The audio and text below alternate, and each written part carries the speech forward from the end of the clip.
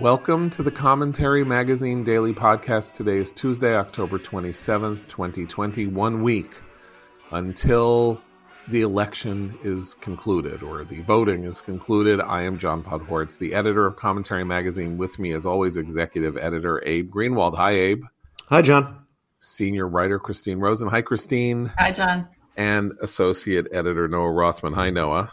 Hi. So last night, Amy Coney Barrett was confirmed by the Senate and sworn in by Clarence Thomas at a White House event.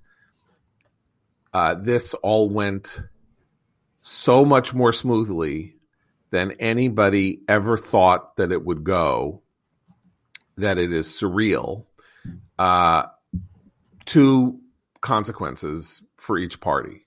One is that the Republican Party has now confirmed 3 justices of the Supreme Court and has replaced Ruth Bader Ginsburg with a conservative, and that's the big thing. On the Democratic side of the ledger, several $100 million were raised in the wake of Ruth Bader Ginsburg's death out of using the fear of this Republican nomination as a spur to raising money, and that may play some role next week if, in fact, the Democrats take the Senate, because most of that money went to the Senate campaign, though a lot of it went to Biden, but mostly it was used as a spur to senatorial money, and so you could have the consequences of this being there are now 3 Trump-appointed Supreme Court justices, and there will be a Democratic Senate as a result of this nomination. So with one hand you giveth, with one hand you taketh away. And so all of the screaming last night on the part of Democrats about how norms have been broken and violated, we will not take this lying down and all of that, they don't have to take it lying down because they may benefit from it politically in very, very short order. Christine, where do you think, interpret the last 6 weeks of Barrettism, the whole Barrett experience? Well, she did prove, and it doesn't shock any of us who kind of knew her reputation beforehand, which is why the toddler-like tantrums that the left was having about her nomination were so ridiculous. She's perfectly qualified. Her temperamentally, I think she's an excellent addition to the court. The fight about norms, as we've discussed on the podcast, was a lot of theater, motivated by the Senate's extremely short and their advocates' extremely short memories among the Democrats about who first did blow up the norms. What struck me last night was the perfect encapsulation of everything that's wrong with identity politics on the left right now, was that image of an African-American Supreme Court justice swearing in a white woman as the next justice. And there's a tweet that went around that said, the only people upset about this are the Democratic left, which is ironic, right? Because they're all about identity representing everything about one's experience and qualifications. And so here you have 2 people who are exemplars of identity politics, but because they're governing philosophy or judicial philosophy doesn't comport with the left, that doesn't count. So I actually thought it was a wonderful thing to see. I did see a CNN Chiron, I think, was like super spreader event was the takeaway that CNN briefly had of the White House ceremony. But it was a lovely thing to see. And I'm very glad she's on the court. I probably won't agree with all of her opinions. But I think it really showed the hollowness of the identity politics left in that score, and also their the way they use norms and governance as a political football when it suits them. Right. So the tweet was by Jim Treacher, also whose actual name is Sean Medlock, who was a longtime blogger at the Daily Caller. His tweet was, a black Supreme Court justice just swore in a female Supreme Court justice, and the only people who are unhappy about it are Democrats. A perfect encapsulation of the present moment. And, it's an interesting classic irony. It's the old Klingon proverb from Star Trek 4 or Star Trek 6 or whatever it is, only Nixon can go to China. That it should happen that changes are made in American society that are essentially validated and proven when the party that is not really responsible for the changes so inheres the changes that it demonstrates their eternal validity, right? That Clarence Thomas, who was appointed by a Republican 29 years ago, swears in a pro-life conservative female to replace Ruth Bader Ginsburg in 2020. This is an example of how the kinds of changes in American society are enshrined by their bipartisanship. And the fact that, that this is somehow seen as a jip or like some kind of a seizure of tokenist imagery is pretty striking, I think. There was another tweet by somebody who has they, them pronouns, someone named Dana White, last night. I want to read this tweet. This is the polar opposite tweet of Jim Treacher's. Justice Clarence Thomas administering the constitutional oath to newly confirmed Amy Coney Barrett will be a painful reminder of how black cishet men and white women often align in their pursuit to hold equal opportunity and power as white men to oppress. So when you finished spending 24 hours trying to actually decipher this gobbledygook, the whole point here is that all that's happened here is there's a specific person gets nominated and confirmed and a specific event in time. And leftist ideology causes the total turns this into a total abstraction in the language of critical studies. And so you can no longer understand. So basically this means that Thomas and Barrett are effectively white men, no matter what they are. Yeah, you can understand it fine, as long as you think in racist and sexist stereotypes. If these people do not behave in ways that we expect them to behave based on the accidents of their birth, their genitalia, their skin color, then they're not behaving in ways that are appropriate with for their identity. That's the root of identity politics, and basically the central critique that people like us make and that I make is that it forces you to think like a racist and a sexist in the name of enlightenment, and that's what you're witnessing here. In the absence of the incentives to toe the party line, which are pretty overwhelming 7 days out from a national election, you would think that Democrats would engage in some sort of critical introspection about how they were so rolled by a Republican Party they perceived to be incredibly flat-footed. They rolled them procedurally. They rolled them in the court of public opinion. It was as comprehensive a victory, starting from a position of a disadvantageous position. If you were to check the polling when this nomination came out, people weren't in favor of confirming this justice before the election. They certainly weren't in favor of confirming this particular justice.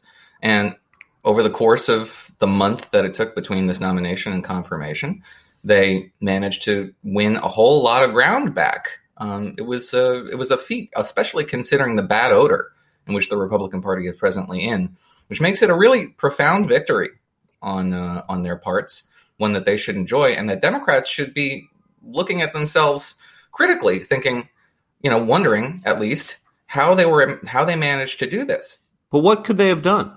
I mean, they don't have any procedural tools available to themselves, but what they did do was hold a gun to their heads, threaten their own agenda, threaten their own majority makers, an incredibly impotent fit of pique, and following which they decided to simply evacuate the room in favor of a series of cardboard cutouts. It couldn't have been more underwhelming a performance. Okay, there was one that excited. That generally there was this play acting of excitement among the base, as though this was an effective procedure, when all they were doing was demonstrating their fealty to the cause. But it was counterproductive to not be critical in that moment. Right. But so that is those are the Senate Democrats who, having eliminated the filibuster in 2013, led by their majority leader, Harry Reid, and then having decided to filibuster a completely, perfectly sensible Supreme Court nomination in Neil Gorsuch, then made it almost necessary for Mitch McConnell to eliminate the filibuster. They had eliminated the judicial filibuster for everything under the Supreme Court, and then by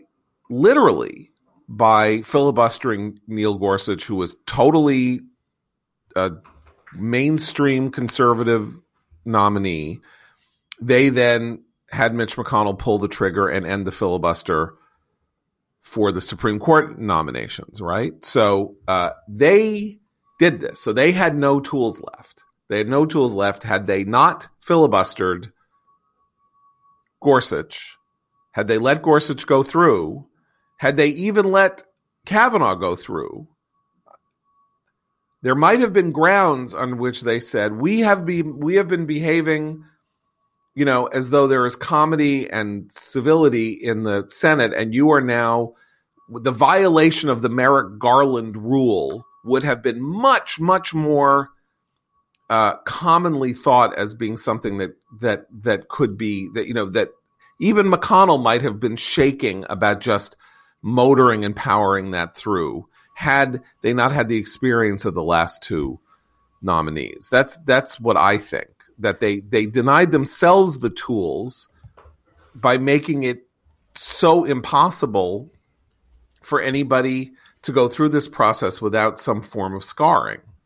Well, I think procedurally that's correct, but I think they have succeeded, unfortunately, in getting their narrative about what the American public's takeaway should be from this, and that's that the court's now no longer legitimate, right? The legitimacy message they have been pushing relentlessly and unfortunately kind of successfully, right? That's why we're in a position where you have Alexandria Ocasio-Cortez last night. Her response was tweeted out saying, it's just a shame that our Democratic senators don't have the stones to pack the court. We need to pack the court. Like, it was just right out there. So at the same time, they've eliminated the ability to tamp down their extremist left wing, because the legitimacy message that they've been hammering since Merrick Garland has, certainly the extremist left has embraced that message, right? They're on that train. But I worry that a lot of voters have also embraced that message because she was appointed by Trump.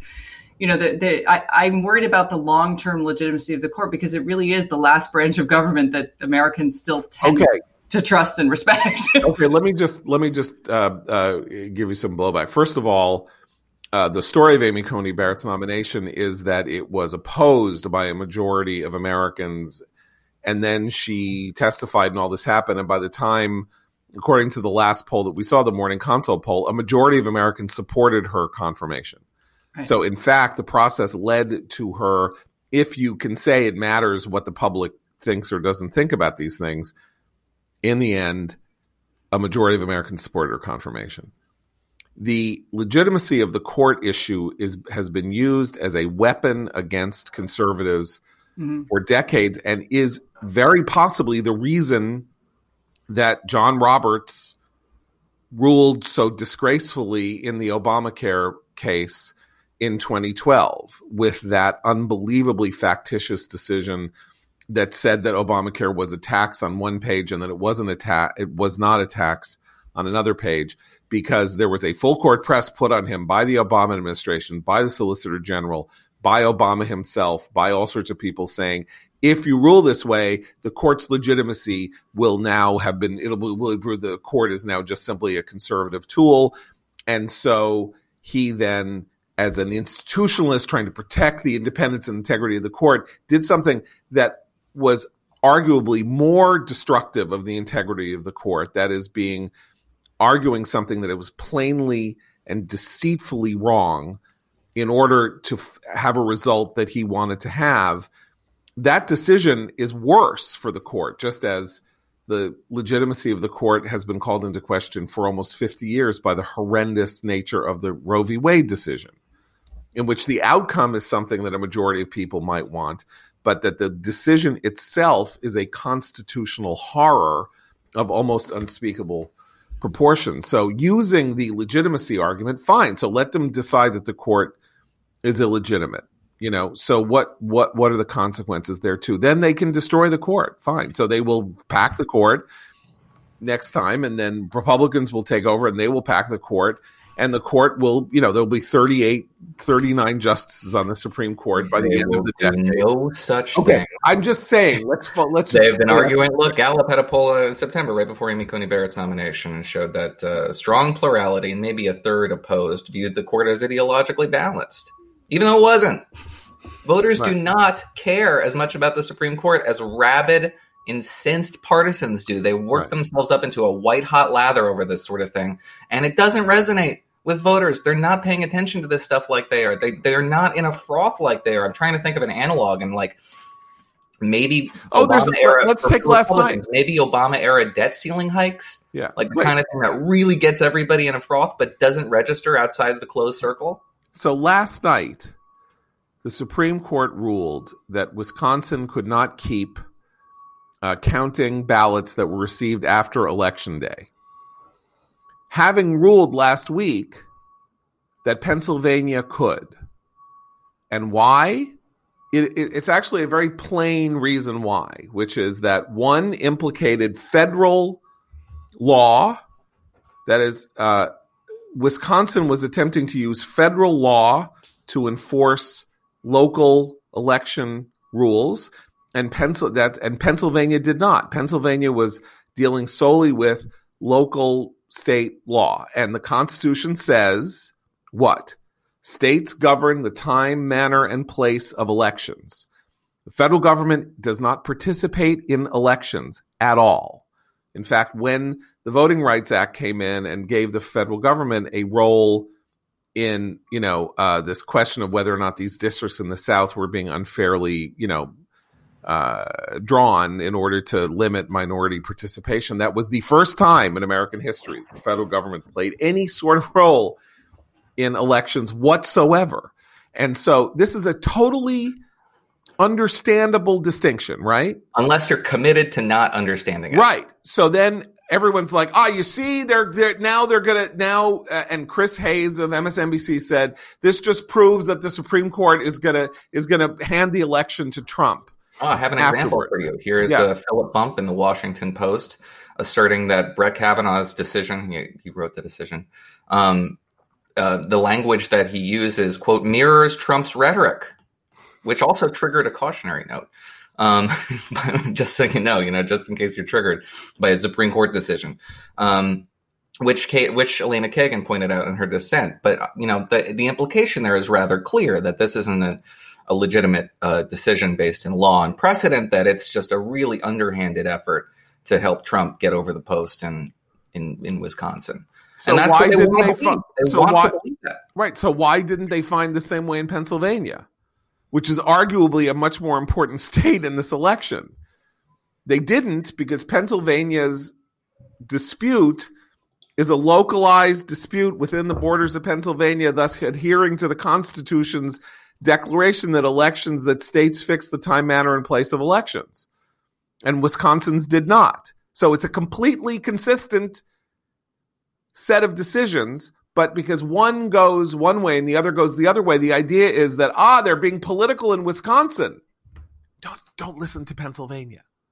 Forget Pennsylvania, because I don't know, some magical spell was cast last week that made them rule correctly in Pennsylvania in a way that might help Democrats, but not in Wisconsin in a way that might help Republicans. Whereas if you have a split decision like that, it makes total sense under those conditions, that there would be different findings. That's a proof of intellectual independence and a freedom from this sort of thing, even though, by the way, 3 Democratic justices, objected to the finding in Wisconsin, and 3 Republican justices objected to the finding in Pennsylvania. So maybe they were both being partisan, but the balance of the court did not go that way. So this is insanity. Insanity? They are the ones, these people, Philip Bump and these guys, they are the ones who are saying it's all political, and the court is acting actually in its decision-making unpolitically, by definition. Is the insanity ignorance or bad faith? Well, in some cases it's bad faith, in some cases it's ignorance, in some cases it's hysteria. It's just total hysteria, because the general belief on the left's part is that anything that impedes the counting of a vote, as though, by the way, it is not comprehensible to people why it might be that you shouldn't be able to have a vote counted after Election Day. Now, we do count votes after Election Day for many months. Absentee ballots are almost always counted. Provisional ballots are counted after and all that. We don't get a final tally of the final result of the election really until like 4 months after the election, as every state finalizes its numbers, right? But the whole idea is, there's a count on Election Day and it goes X way, and suddenly, my God, mystically, there are 25,000 mail-in ballots that just happen to be postmarked at 11:59 p.m. on Election Day, and 97% of them go one way and not the other. I mean, can you see that happening? Of course you can see it happening. Well, it is actually heartening. You're declaring what isn't voter fraud, by the way. That's another way of looking at it. It's almost like you're saying we are doing something that will allow for legalized voter fraud. Well, it's completely also avoiding human nature, as you suggest. I mean, if you create an opportunity for someone to fill with a bunch of, suddenly found ballots that only go in one direction, as many people suspect John F. Kennedy got himself elected doing, that someone's going to fill that vacuum. That's how human nature works. And it's actually, I was heartened to see the Supreme Court have those two decisions side by side. But I agree that I do think a lot of it's bad faith on the part of pundits and politicians. But my concern is like the civics lesson that this country really needs in general to have about the roles of the different branches of government, because we've seen particularly over the last year, time and time again, the narrative that even in the mainstream media, where journalists are acting in bad faith and should know better, are promoting a narrative that does stick with the public, because the public's actually a little confused about that. I bet there are a lot of people who don't realize that the federal government doesn't have a role in elections. I mean, people that I know. I have been telling people that I know, highly educated people with advanced degrees in New York State, that Donald Trump cannot steal New York State because he has no levers of power in New York State. There's no Republican Party does not control any legislative or technical body in the state.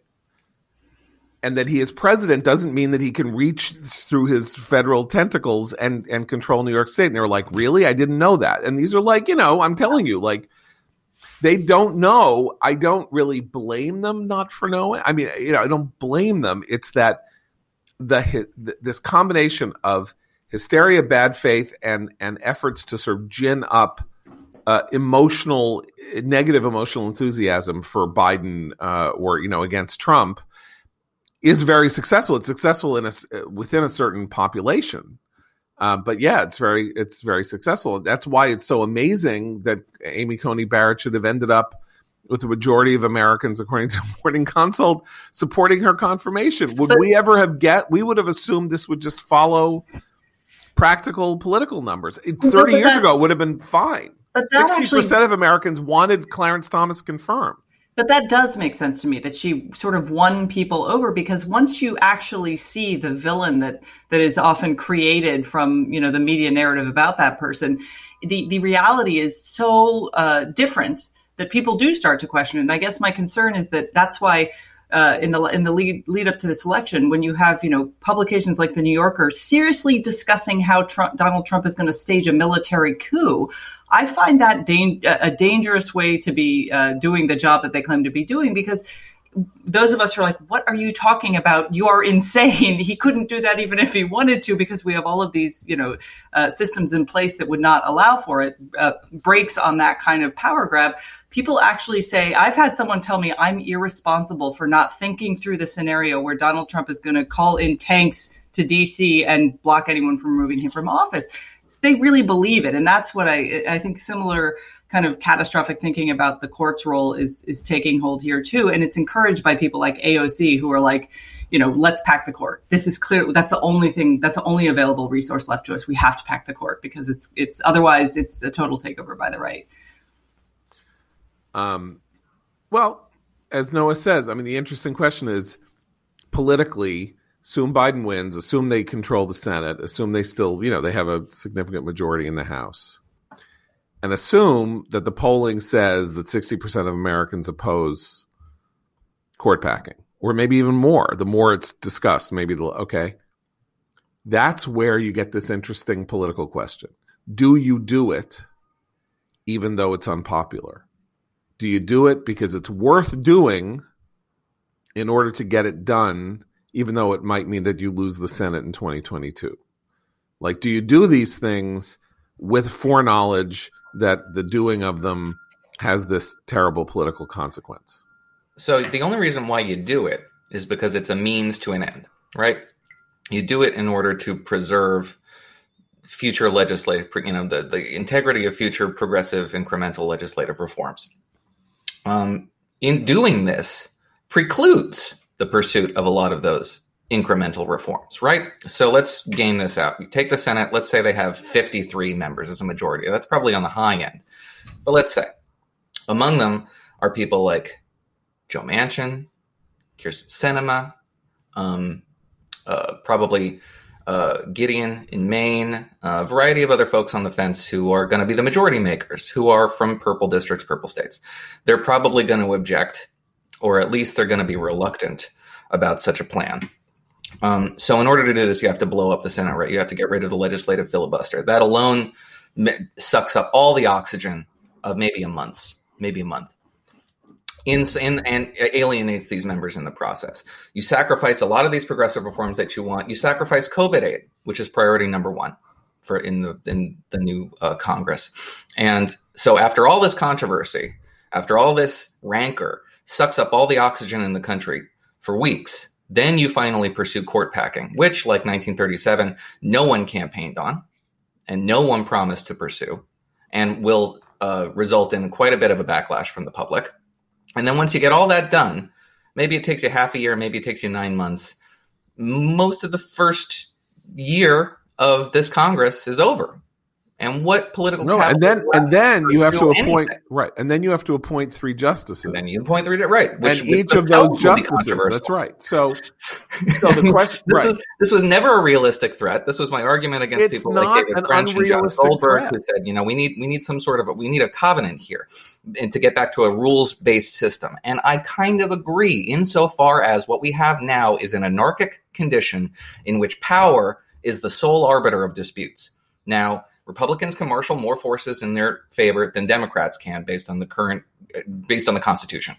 But a hedge against the vicissitudes of fate, eventually Republicans will not be favored in that power balance. A rules-based system would be that hedge, and getting back to something along those lines is not inconceivable and perhaps even desirable, but it's certainly not going to happen in the next 2 years. Abe. We just said, but I agree with everything Noah said, but even on a more simple level of the reason it will never happen is because in the event that Biden is elected and Trump is out of the picture, the heat around this issue will dissipate immediately. There's not going to be a continuation of the anti-Trump fights after Trump in that way.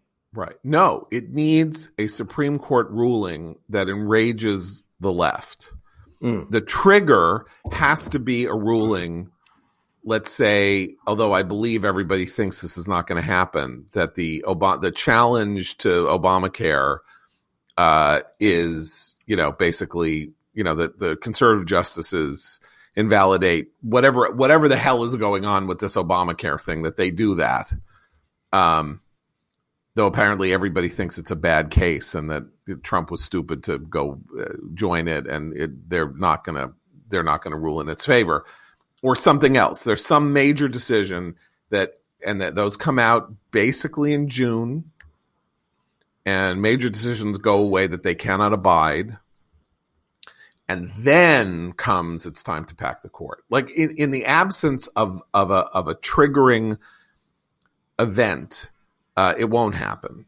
But the question is, what happens when the court does something that they don't like? Okay, but you need to message around that for a long time, even in order to get your partisans on board. And they're not on board. Every poll we have suggests that a third of Democrats aren't on board with this. How long do you think it would take? Just to trigger negative partisanship, you need to talk about this incessantly and for a long time. But I don't agree with you, because I think that something like this gets, I mean, I don't really know what that decision would be, because it would really have to be grand. You know, it would have to be, you know, overturning Roe v. Wade, or it would have to be some gun decision that says that everybody needs, you know, we need to pass the Swiss rule where everyone in the household has to have a gun. I mean, I don't know what's on the docket for this year. I'm not paying that much attention, whether or not there was like a landmark case that could really be decided, but it would have to be something like that for it to then instantly cause,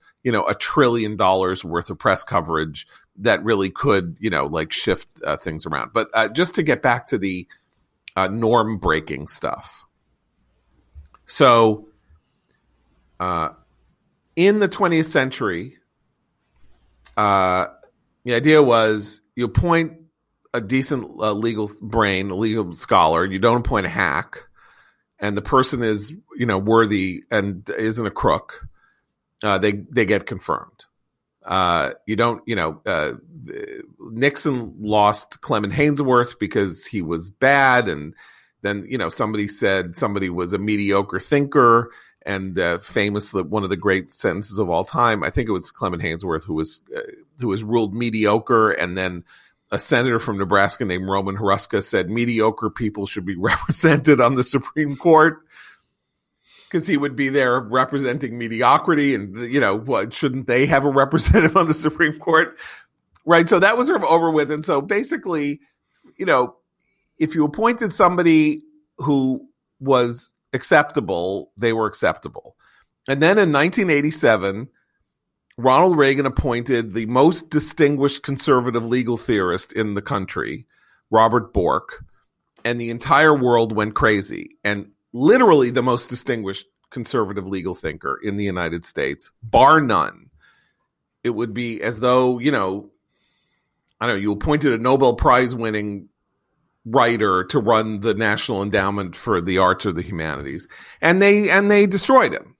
They took him down, they destroyed him. And that just changed everything, except the right didn't do it to the left. The right did not do it to the left. Then, you know, like Bork was just, they tried to destroy Clarence Thomas. Then Ruth Bader Ginsburg is appointed, and Stephen Breyer is appointed, and I can't remember. Anyway, they sail right through. No, you know, nothing. Then comes, you know, Alito and Roberts, and there's an effort to filibuster Alito on the Democratic part, and that, you know, so it's like, it's all madness. Like, Republicans did not go scorched earth. All scorched earth tactics in relation to the Supreme Court and Supreme Court nominations for 30 years were Democrats. And then comes 2017, Neil Gorsuch is appointed to take the seat. Fine. So their reason that they said they were filibustering was because of this incredible injustice done to Merrick Garland.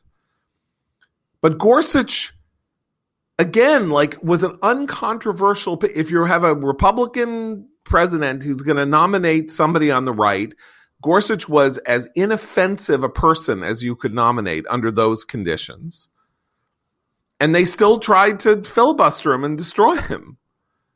So this notion that the Republicans have uniquely played games with this is such patent bullshit that it's hard even to grasp how bullshitty it is. But that's why the narrative that has been constructed, particularly around the Amy Coney Barrett nomination, day one of that narrative is always Merrick Garland, right? That's a deliberate choice that I think particularly the media has used to prevent people from actually knowing that broader history and seeing that perspective. So it makes sense that, and I think in that context, that's why the court packing argument, however it ends up playing out, could fall on more enthusiastic ears, and why I keep bringing up AOC's tweet last night. But I mean, maybe this is just her effort to begin her primary challenge of Chuck Schumer.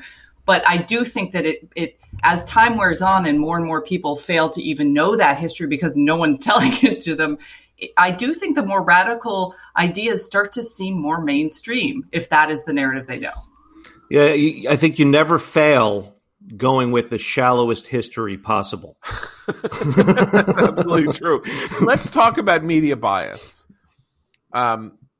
Because, it's one thing that unites all of us on the right,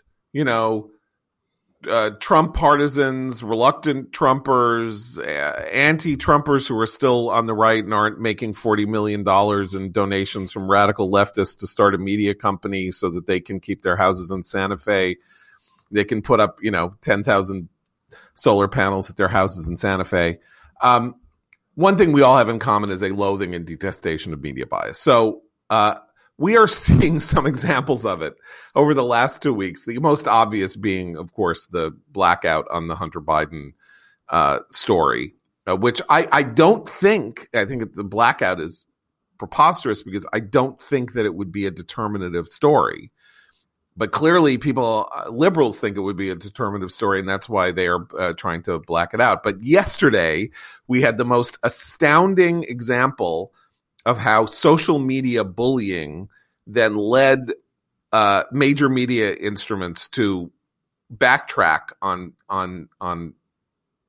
reporting on something that was blatantly obvious that Joe Biden had, as we say in theater, gone up on, which is the name of his rival.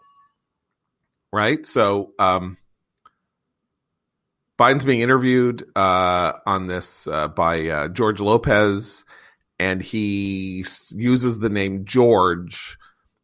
He was saying, we another 4 years for George, because he obviously was going to say George Bush, and then something stopped him, and he didn't say Bush. No, Jill Biden sitting next to him, muttering Trump's name is what stopped him. Yeah, right. Okay, so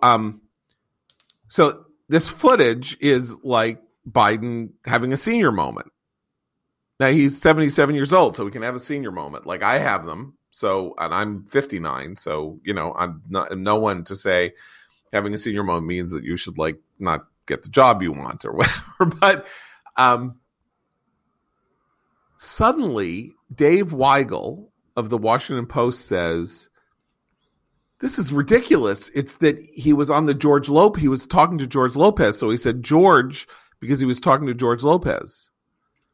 And then Jake Tapper says more lies, because the RNC and the Trump campaign had cut this clip and sent it out to say, look, Biden's senile, basically.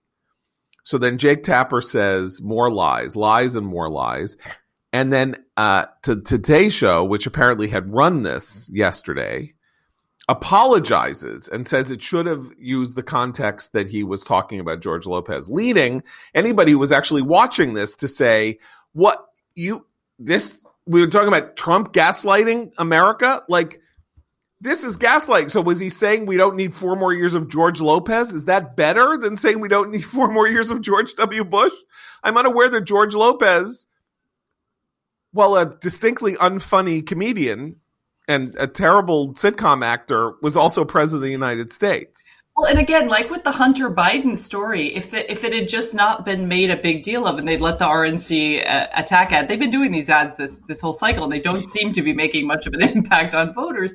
If they just let it go, it's the rush to defend something that A, doesn't need defending, just needs ignoring, and B, or to suppress the information and gaslight people into thinking it's something bigger. I mean, I never would have come across this if it hadn't become about Dave Weigel telling the world that he hadn't had a moment. And Biden himself then is robbed of an opportunity to use that to his advantage and say, you know what, I've really been working hard. We're really thinking about the country here. I've been up all night, or I've been to all these places, which actually in his case isn't true. But still, he could have used it as an advantage and said, yeah, I had a moment. I have a lot on my mind. I'm working for the American people. And it would have been gone. Okay, I got to go on. I got to go on here because the fact checker of the Washington Post, the famous inventor of the Pinocchio system, you may remember, gave the RNC and Steve Guest of the sort of the rapid response Trump team 4 Pinocchios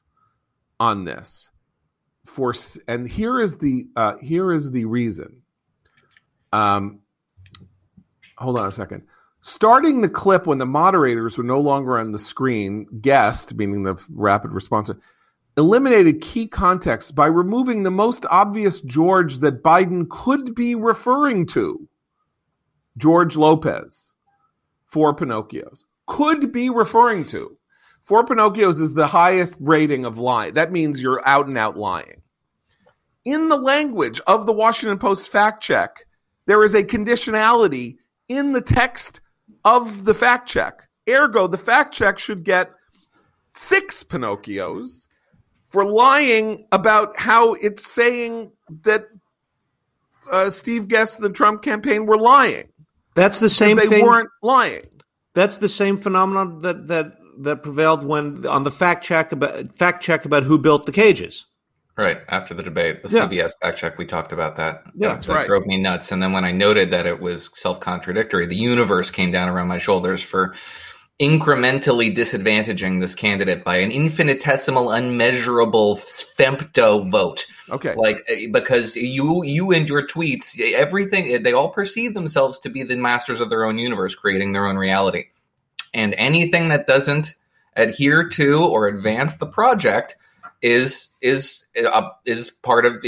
tacitly advantages Republicans. And this, by the way, is exactly how covering the Biden presidency will go, and why I am so confident that Joe Biden, even though he elicits no real strong emotions from either his supporters or opponents, will nevertheless have a strong phalanx around him, because the power is all that matters. I am so sure you're wrong that I would bet you there's no way of proving it, so that you would give me Pinocchios. But I am so sure you're wrong that the minute that Biden wins, if Biden wins, the earth is going to start caving in on him.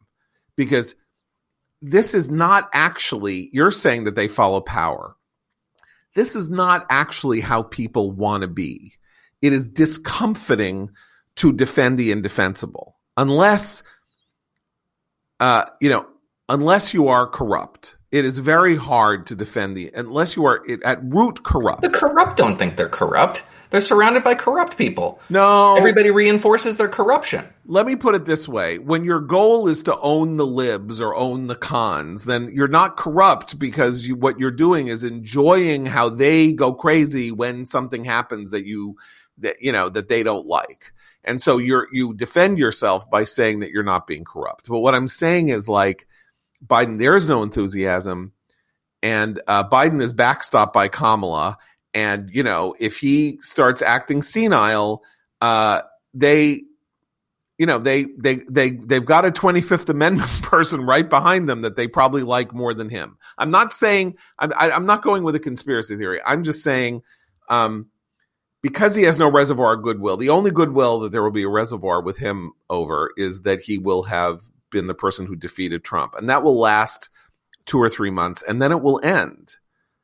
And then there will be a kind of poll herding effect. You know about herding? So herding is when at the end of an election, or this is the classic argument, that poll numbers tend to converge because the pollsters who are finding results that are out of sort of the mainstream will start adjusting their models so that they start looking like everybody else, because they don't want to be outliers. Because if they're way outliers, their business basically will collapse afterwards. And so having ignored Biden's incapacities or potential incapacities ever since he became the nominee, they will want to correct for the mistakes that they made. They don't know they won't say that's what they're doing, and they won't know that's what they're doing, but that is actually what they are going to do. It happened with Clinton in 93. I mean, let me just remind you. So basically, Bush didn't have a good day for 9-10 months. And Clinton, who had been thought of as a robotic, bad candidate, suddenly became the glamorous man from Hope, Elvis, da-da-da-da-da-da. And then the Clinton people came into the White House, and the first 6 months were a disaster area. And the press lapped up every instance of chaos in the Clinton White House until 1994, when the Republicans surprisingly took over the House, and then it was all hands on deck. All hands on deck, because then they had gone too far. They helped Newt Gingrich take over. And then they had to swing back the other way and let it be perfectly okay for Bill Clinton to blame Rush Limbaugh for the Oklahoma City bombing and all of that. So I'm just saying, like, I think there may be, I mean, this, how do we know? But there may be like a big... I will disagree with you on one thing, because I think what's changed between the 90s press corps, which I think was your description was accurate, is the new younger generation of journalists who see themselves as moral crusaders. And they will, it might actually, if Biden blocks their more extreme hopes, you're right, they will attack him. But they actually see themselves in a weird way as above politics. They really do see themselves as a moral voice of the country. They're going to save the soul of the country.